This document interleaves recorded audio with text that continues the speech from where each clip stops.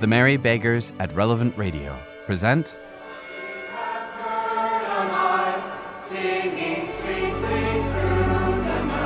Episode 10, Christmas Past.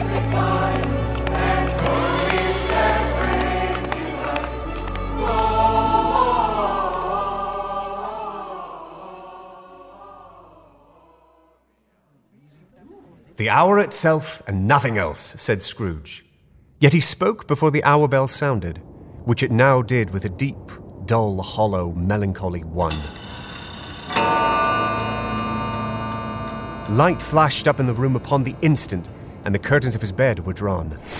The curtains of his bed were drawn aside, I tell you, by a hand. Not the curtains at his feet, nor the curtains at his back, but those to which his face was addressed. The curtains of his bed were drawn aside, and Scrooge, starting up into a half-recumbent attitude, found himself face to face with the unearthly visitor who drew them. It was a strange figure, like a child, yet not so like a child as like an old man, viewed through some supernatural medium which gave him the appearance of having receded from the view and being diminished to a child's proportions.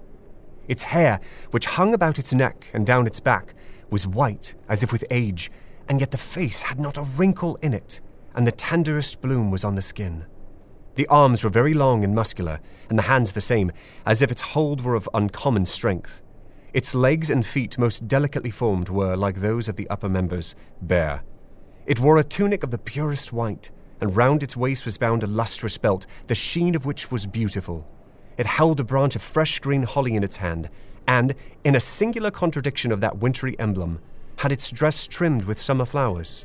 But the strangest thing about it was that from the crown of its head there sprung a bright, clear jet of light, by which all this was visible, and which was doubtless the occasion of its using, in its duller moments, a great extinguisher for a cap, which it now held under its arm.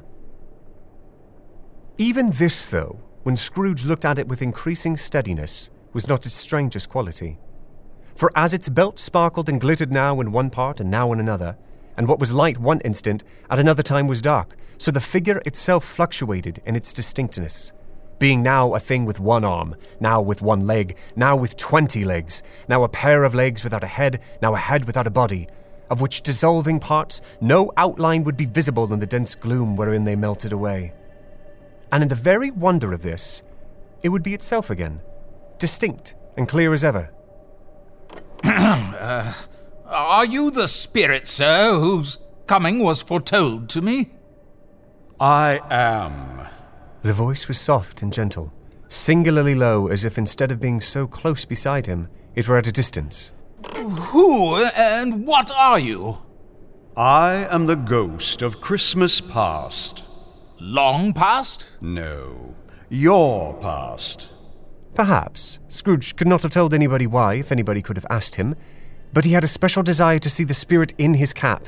Spirit, cover your head with that cap of yours, just for a moment. What? Would you so soon put out with worldly hands the light I give? Is it not enough that you are one of those whose passions made this cap and forced me through the whole train of years to wear it low upon my brow? I don't remember bonneting you in any period of my life. But I did not intend to offend you, good spirit. What brings you here, spirit? Your welfare. Scrooge expressed himself much obliged, but could not help but thinking that a night of unbroken rest would have been more conducive to that end. The spirit must have heard him thinking, for it said immediately, Your reclamation, then. Take heed. Rise and walk with me.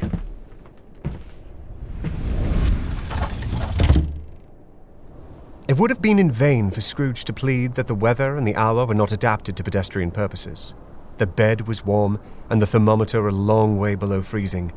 That he was clad but lightly in his slippers, dressing gown, and nightcap, and that he had a cold upon him at the time.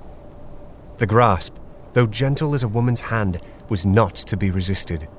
He rose, but finding that the spirit made towards the window, clasped his robe in supplication. I am a mortal and liable to fall. Bear but a touch of my hand there, on your heart, and you shall be upheld in more than this. As the words were spoken, they passed through the wall and stood upon an open country road with fields on either hand.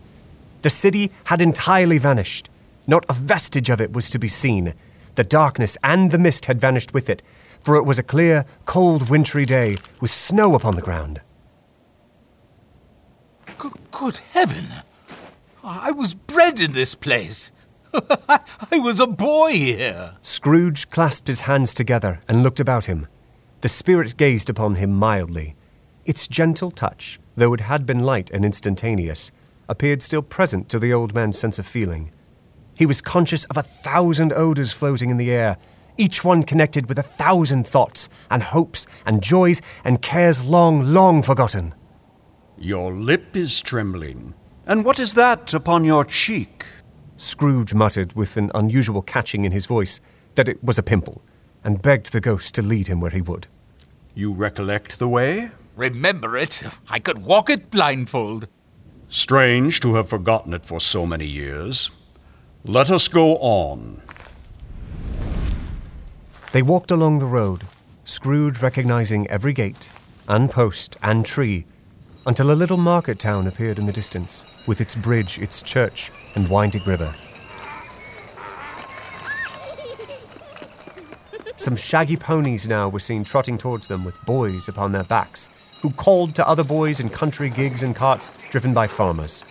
All these boys were in great spirits and shouted to each other until the broad fields were so full of merry music that the crisp air laughed to hear it. They have no consciousness of us. The jocund travellers came on, and as they came, Scrooge knew and named them every one. Why, that's Tom and James Littleton, there with his younger brother, William. And there's Charles with Edward. Why was he rejoiced beyond all bounds to see them? Why did his cold eye glisten and his heart leap up as they went past? Why was he filled with gladness when he heard them give each other Merry Christmas as they parted at crossroads and byways for their several homes? What was Merry Christmas to Scrooge? Out upon Merry Christmas! What good had it ever done to him? The school is not quite deserted. A solitary child, neglected by his friends, is left there still. Scrooge said he knew it, and he sobbed.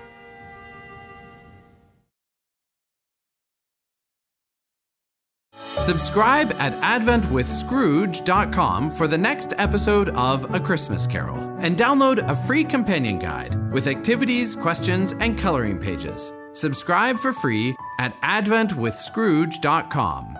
adventwithscrooge.com.